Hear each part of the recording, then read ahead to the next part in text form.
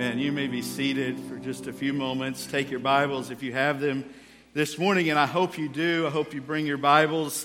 One of the things that we want to balance is we don't ever want the screens to become a substitute for you bringing the Word of God. And so they're there for those who don't have their Bible, but we hope that you will make it a habit of bringing the Word of God. There is a sermon guide also that is in your bulletin that I would encourage you to take notes on to retain more. And most of you that come here know, and maybe if you're a guest today, you don't know typically the format. Usually we are going through books of the Bible. We just recently have started going through the Gospel of Mark together, and just a fair warning here as we come into the holiday season. Of course, today we will be out of it. And then I want you to be praying, if you would, for Kim and I. Kim is sick today, not able to be here. But next Monday, Lord willing, Kim and I will be going to Peru for 8 days. And I will be preaching 8 to 12 times in 8 days there. Kim will be ministering to some local pastors' wives there. And so if you would be praying for us on that trip, we'll be leaving on next Monday. And so because of this and that as well, and then Christmas, there will be times throughout November and December where we will not be in Mark, but we will stay in it as much as possible as we go through this season. Today, the Lord has directed my heart for several weeks to this psalm, Psalm 103. Around this time of the year in 1517, a Catholic monk named Martin Luther posted the 95 Theses on the door of the church in Wittenberg, Germany. 95 issues that he felt like needed to be addressed and corrected in the Roman Catholic Church.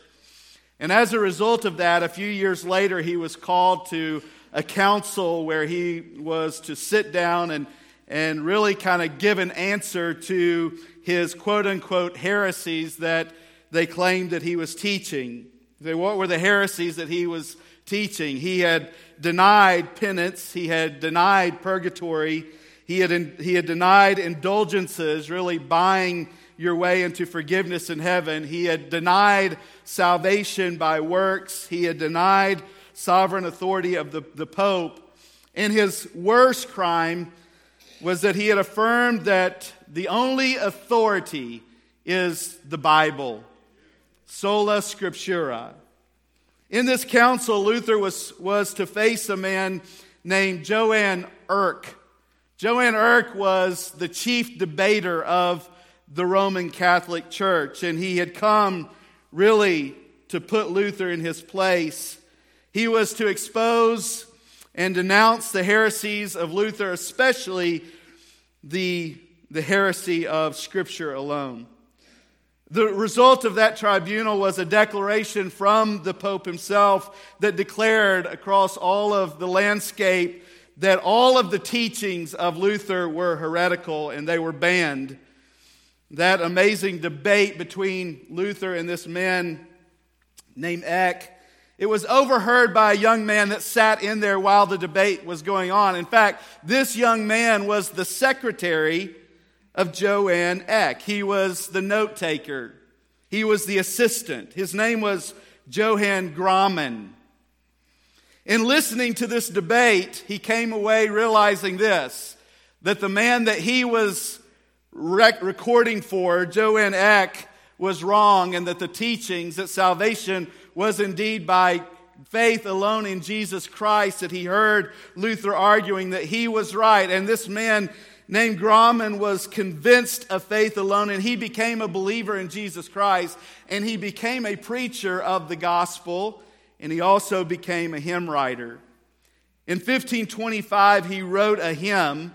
It was his expression of Psalm 103. It was later in 1863 translated from German into English. And the name of the hymn was, "My Soul Now Praise Your Maker." My soul now praise your Maker. Let all within me bless his name, who makes you full partaker of mercies more than you dare claim. As high as heavens above us, as dawn from close of day, so far since he has loved us, I love this, he puts our sins away. Praise him forever reigning, all you who hear his word, our life and all sustaining. My soul, oh praise the Lord. From the 1500s until now, we continue to sing songs as we have this morning that are sung around this great psalm, Psalm 103, a psalm which Spurgeon called a Bible written within itself. And so by way of introduction this morning, I want you, if you're able to physically stand, to stand with me and to read aloud with me the first 5 verses of Psalm 103. Let's say it all aloud. It's there in your scripture or it's on the screen. It says together, ready? Bless the Lord, O my soul, and all that is within me. Bless his holy name. Bless the Lord, O my soul, and forget not all his benefits.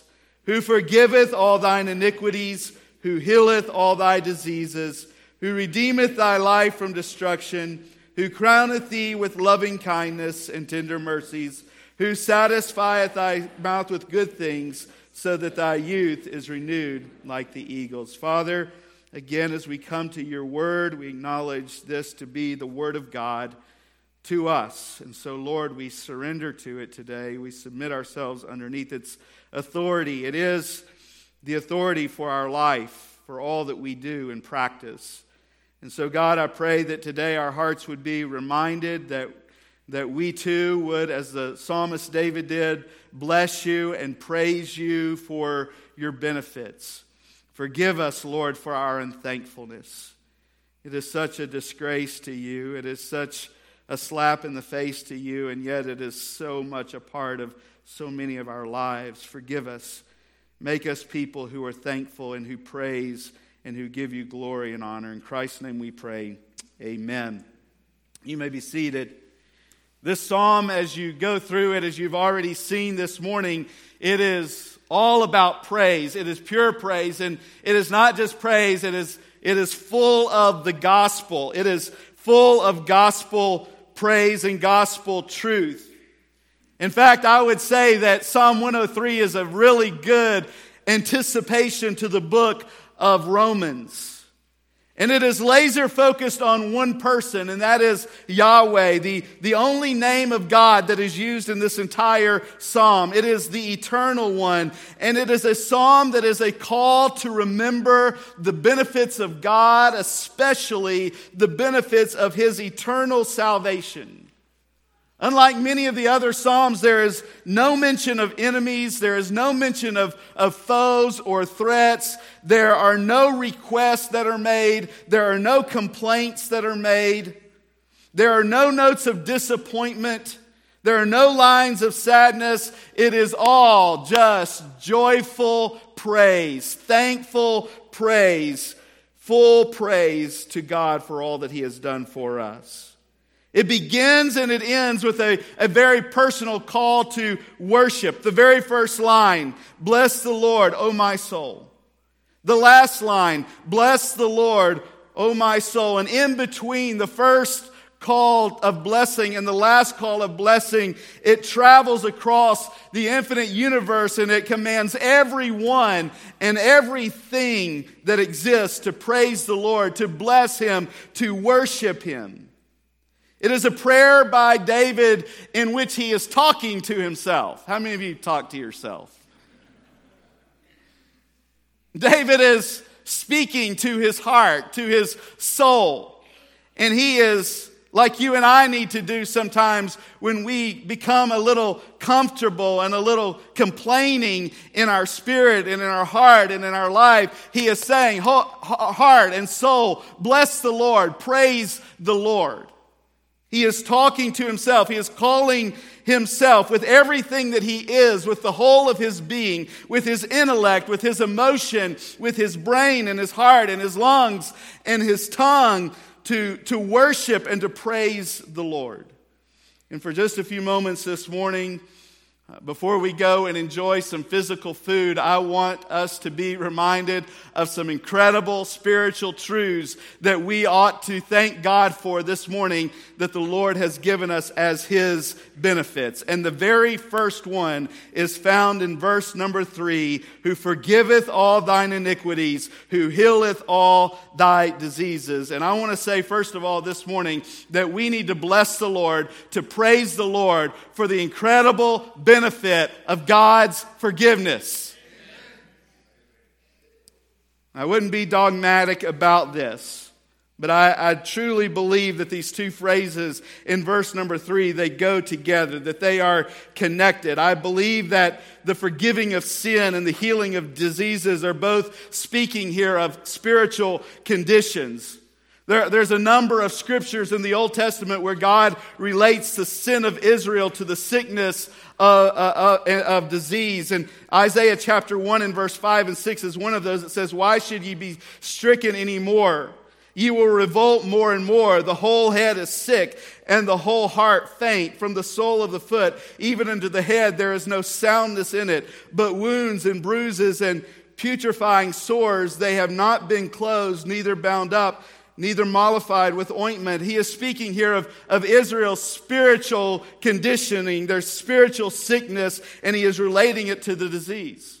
You remember in the New Testament when Jesus was speaking of a spiritual condition, he says in Matthew chapter 9, "And when the Pharisees saw it, they said unto his disciples, Why eateth you, Master, with publicans and sinners? But when Jesus heard that, he said unto them, They that behold need not a physician, but they that are sick.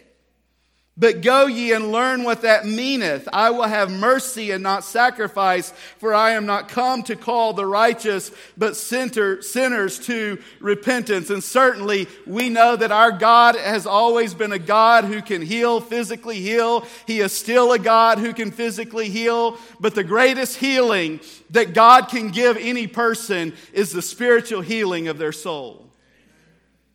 And I believe here as he connects these two together that he is speaking here of the forgiveness of our sins, of the healing in our spiritual lives that sin brings. The very first thing that comes to the mind of David as he begins to rehearse the benefits of God is that he has forgiven our sins. In Psalm 34, David said this, "I will bless the Lord at all times. In the good times, in the bad times that we will experience on this earth." And I don't know what you might be facing today. I don't know what circumstances that you might be going through in this temporary life in which we live, where trials are a part of it.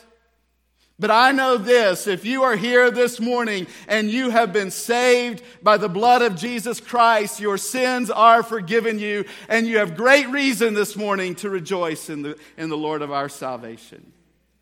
He has forgiven our sins. There's a Bible word, and it's kind of a difficult word, but I think it's a good word for us in the church to know, and it is the word that is mentioned in 1 John 2:2. This is not in your notes.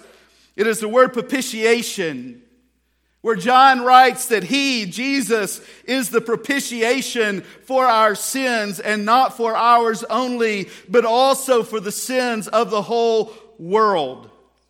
That word propitiation means wrath observer.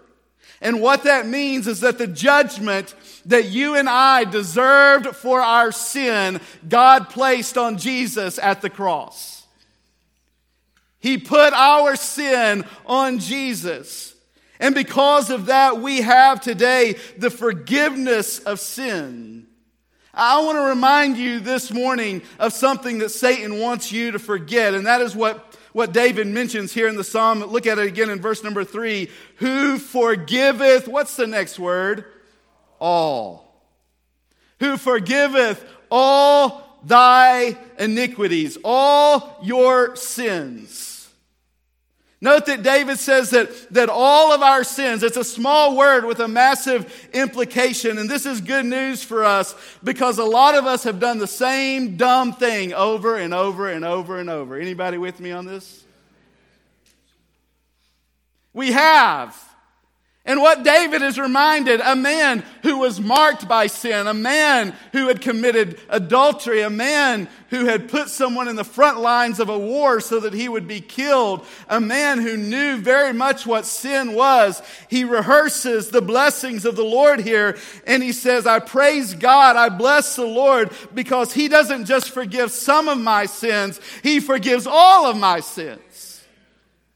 And here's what Satan is really good at. He is good at making us think, well, God will forgive you for this and God will forgive you for that, but he can never forgive you for this and for that. Listen, he has forgiven every sin, past, present, and future. Bless the Lord this morning for the forgiveness of his sin, for the forgiveness of our sins. We are forgiven. Paul writes in Ephesians 1:7, in whom we have redemption through his blood, the forgiveness of sins according to the riches of his grace. Romans 8:1, there is therefore now no condemnation to them which are in Christ Jesus. Quit letting Satan condemn you when Jesus has already put it underneath the blood. All of our sins are forgiven. Bless the Lord this morning if your sins are forgiven. Praise the Lord if you have had your sins forgiven. And if you haven't, if there's never been a time in your life where you have put your faith in the death, burial, and resurrection of Jesus Christ and you have called out to him for salvation, if there's never been a time like that, I want to tell you that he wants to save you today. And the moment that you do that, your sins will be forgiven. The benefit of forgiveness of sin. Secondly, notice in verse 4, the benefit of rescue. The benefit of rescue. He says, who redeemeth thy life from destruction. Eternal life and life on this earth. The word redeem means to buy back. To buy back. The word destruction means a pit. He is telling us this. He has brought me back to rescue me from eternal death and eternal destruction. He redeems our life from going to waste. You see, Jesus saved us from our sin, but he also saves us from ourselves. Because you know what we're good at? Self-destructing. And Jesus comes and he says, you've blown it. As I just mentioned a while ago, you'll never be able to be used now. What are people going to think of you now? And he says, I will redeem your life from destruction. I will redeem your life from the pit. Also connected to our redemption is our resurrection. And one day we will rise from the grave to be glorified, to be redeemed by the blood of Jesus Christ. The psalmist said in Psalm 49:15, God will redeem my soul from the power of the grave, for he shall receive me. Selah. Which means because Jesus conquered death, we do not have to worry about death conquering us. Indeed, Romans 6:23, the wages of our sin was death, but the gift of God is eternal life through Jesus Christ our Lord. We have, as the children of God, no need to fear eternal and destructive hell. I love what Isaiah said in Isaiah 38:17. Behold, for peace I had great bitterness, but thou hast in love to my soul delivered it from the pit of corruption, for thou hast cast all my sins behind thy back. And of course the psalmist in Psalm 40, verses 1 and 2, I waited patiently for the Lord, and he inclined unto me, and he heard my cry, and he brought me up also out of a horrible pit, and he set out of the miry clay, and he set my feet upon a rock, and established my goings. How many of you would say, that is my testimony this morning, that God has delivered me from the pit of destruction? Sin was leading us to a pit of eternal destruction. And by the grace of God, he has delivered us from that. Bless the Lord, O my soul, because our sins have been forgiven. Bless the Lord, O my soul, and all that is within me. Everything that I can muster up this morning, let me praise the Lord, because God has rescued me from the pit of destruction. My identity is not in what Satan tells me I am. My identity is in who Christ tells me I am. I love those two words all throughout the New Testament, in Christ. And when Satan tries to remind you of all the things of your past, you simply need to remind him that you are in Christ. You are in Christ. Your sins, all of them, have been forgiven you. You have been given the great benefit of rescue from eternal death and destruction. And then, man, I love this one. Number 3, the benefit of God's committed love and mercy. The benefit of God's committed love and mercy. Look at it. Who crowneth thee, this is an awesome word, loving kindness and tender mercies. The word loving kindness is the Hebrew word for committed love, for covenant love. He says he's crowned us with this committed covenant love. And I love that he says he crowns us with it because it reminds us of our position as the children of the King. You see, even though we didn't deserve to be royalty, he made us royalty. He crowns us with this committed covenant love. This is the kind of love that is unbroken, that is expressed in him keeping his promises to those that belong to him. It is loyal love. It is unending love. It is unchanging love. See, God is a pardoning God. He is a forgiving God. He makes covenant with those who put their trust in him, and he will never break that covenant, which is why Paul would later write in Romans chapter 8 and remind us, who shall separate us from the love of Christ? Shall tribulation or distress or persecution or famine or nakedness or peril or sword, as it is written, for thy sakes we are killed all the day long. We are accounted as sheep for the slaughter. Nay, in all these things, say it with me, we are more than conquerors through him that loved us. And then he says, for I am persuaded that neither death, nor life, nor angels, nor principalities, nor powers, nor things present, nor things to come, nor height, nor depth, nor any other creature shall be able to separate us from the love of God. It is a committed covenant love that he has given us. So once again, whatever Satan has convinced you that has made God stop loving you, that is a lie from the enemy. He loves you as much today as he ever has before. His love is constant. You can't change his love. It is a committed love. For God so loved the world that he gave his only begotten Son, that whosoever believeth in him should not perish, but have everlasting life. Is committed to this type of love. It is passionate. His love is passionate. His love is parental, which does mean that at times it brings correction, doesn't it? For whom the Lord loveth, he chastens, he corrects. It's a protective love. It is a vast love. It is constant. It is infinite. And it will never, ever change. And then notice this, the expression of his committed love. He gives to us in the same verse. The expression of his committed love, what he gives us because of that committed love, is his tender mercies. How many of you are thankful for that this morning? His tender mercies. That is, that what we deserve, he has withheld. His love is demonstrated in his compassionate care, in his lavish mercy that is poured out on us. It's God withholding that which we deserve because of our sin. In fact, look down in verse number 8. He describes it further for us. And this will even make a saved Presbyterian shout this morning as you read these verses, all right? Look at it, verse 8. Maybe a Baptist shout. The Lord is merciful and gracious, slow to anger, and plentiful in mercy. Let me read that again. The Lord is merciful and gracious, slow to anger. How many of you are thankful he's slow to anger? And He's plenteous in mercy. He will not always chide, neither will He keep His anger forever.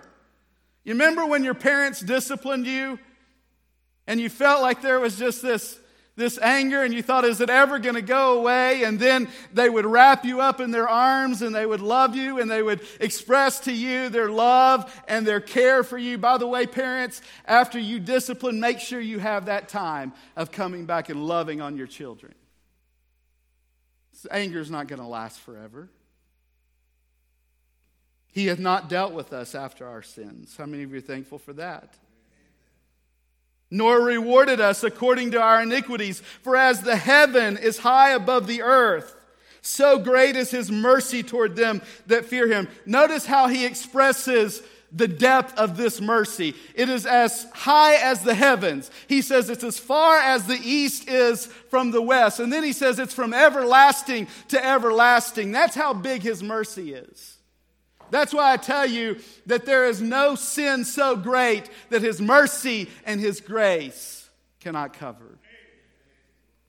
As the east is from the west, verse 12, so far hath He removed our transgressions from us, like as a father pitieth his children, so the Lord pitieth them that fear Him.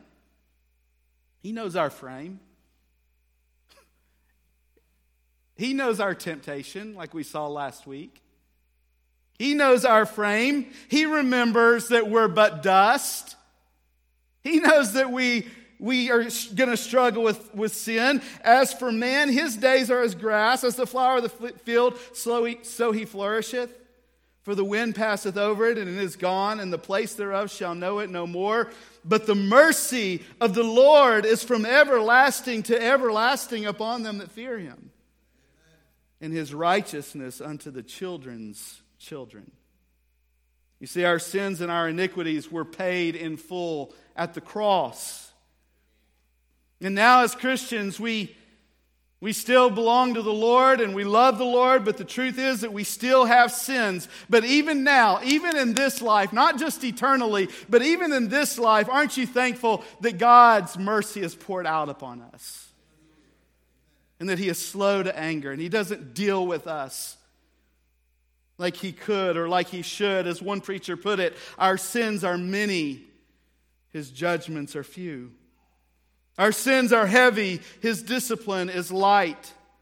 Our sins have been continual and persistent. His blows are occasional and slight. Our guilt is disgraceful and provocative. His forgiveness is patient and merciful. When He should justly destroy us, He pours out His tender mercies and compassion on us.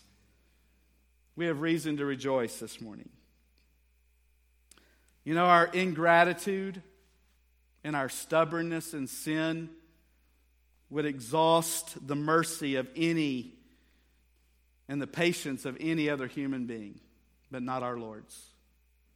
Not our Lord's. No wonder Micah said in Micah 7 in verse number 18, who is a God like unto thee, that pardons iniquity and passes by the transgression of the remnant of His heritage. He retaineth not His anger forever, because He delighteth in mercy. Say that last phrase with me. He delighteth in mercy.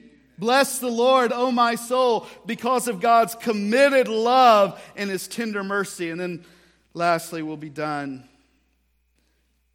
The benefit of God's forgiveness, the benefit of His rescue, the benefit of His committed love and mercy, and then the benefit of content satisfaction. He says in verse number 5, who satisfies thy mouth with good things, so that thy youth is renewed like the eagles. I believe that David, writing this psalm, is in his latter years of life as he writes, and he is reflecting on the gracious benefits of God. He is thinking about back over his life, at the sin in his life, at the failures in his life, and he is rehearsing the benefits of God. And he sees that even in his older years, God is satisfying him, and He is giving him renewed strength. You see, the sanctified and blessed life is a satisfied life. God satisfies us, listen, like I said earlier, not just by blessing us with physical things. I'm thankful for family. I'm thankful for friends. I'm thankful for a house, and I'm thankful for clothing, and I'm thankful for all of these things. But listen, we need to thank God this morning for the spiritual benefits and blessings that He has given us. He has blessed us with His presence. How many of you are thankful this morning for the Holy Spirit of God that lives in us, that speaks to us, that comforts us, that brings us love and joy and peace? The gifts that the Holy Spirit brings us, His presence, His provision in our life, His provision not for our greeds but for our needs. He satisfies our heart and our soul, and He fills our life with His power and His presence. David's saying He literally pours life and vigor. At 91 years old, Brother Noel, He still pours it into our life, spiritual energy. Isaiah 40:31, but they that wait upon the Lord shall renew their strength. They shall mount up with wings as eagles. They shall run and not be weary. They shall walk and not faint. We bless Him this morning with all that we have from the depths of our soul. Bless the Lord, O my soul, and all that is within me. With my mind, with my heart, with my tongue. Bless His name. Bless His name. Oh, how easily we forget the benefits of God, don't we? We want the things of this world, and we forget the benefits of God. We chase after more things when God says, I'm here, I'm in you, I'm with you. You have my presence, you have my provision. You may not have all you want, but you have all you need. Everybody that sits in this sanctuary this morning is in the 95th percentile of the richest people in all the world. And yet, we are some of the most ungrateful, complaining people in all the world. Someone said, nothing more clearly demonstrates our remaining sin like the ease with which we forget God's staggering love and blessing. And nothing more clearly demonstrates God's divinity like His unending mercy, committed love, and grace. So look how David concludes this psalm, verse number 19. The Lord hath prepared His throne in the heavens, and His kingdom ruleth over all.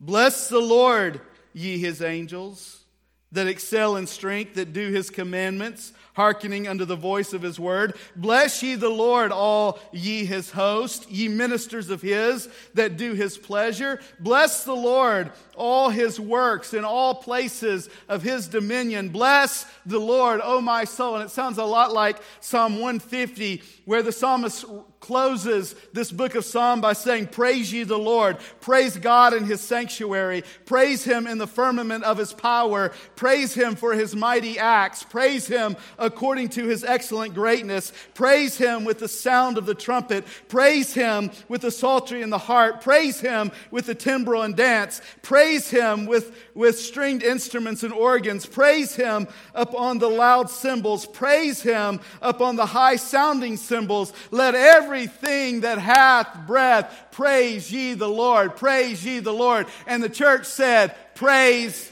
ye the Lord. Praise the Lord. Praise the Lord. It was 1974. There was a little boy born in England. He was born into a very dysfunctional family. He grew up in a home of an abusive father. At the age of 7, this little boy's father committed suicide. His mother remarried to another abusive stepfather who eventually ended up in prison for abusing their family. It was a hard life for this little boy. But at the age of 10 years old, he went with his mom to an evangelistic meeting in London. It's held by an evangelist named Luis Palau. And that evening, after the gospel was clearly given, this 10-year-old little boy walked down the aisle. Some would have said he had nothing really to praise God about. He had been abused. His home was dysfunctional. This young boy at 10 years old, he accepted Jesus Christ as a Savior, and he began to attend church. And they found out very quickly, not only was this young man now a young man who was committed to the Lord Jesus Christ, but God had given him a very special gift in music. He loved music. And in wanting to celebrate what Christ had done in his life, he started writing songs. And he came to Psalm 103. And he wrote a song, his expression of Psalm 103, which we sang earlier. 10,000 reasons, bless the Lord, O my soul. Matt Redman was that little boy who some would have said he has nothing to praise the Lord about.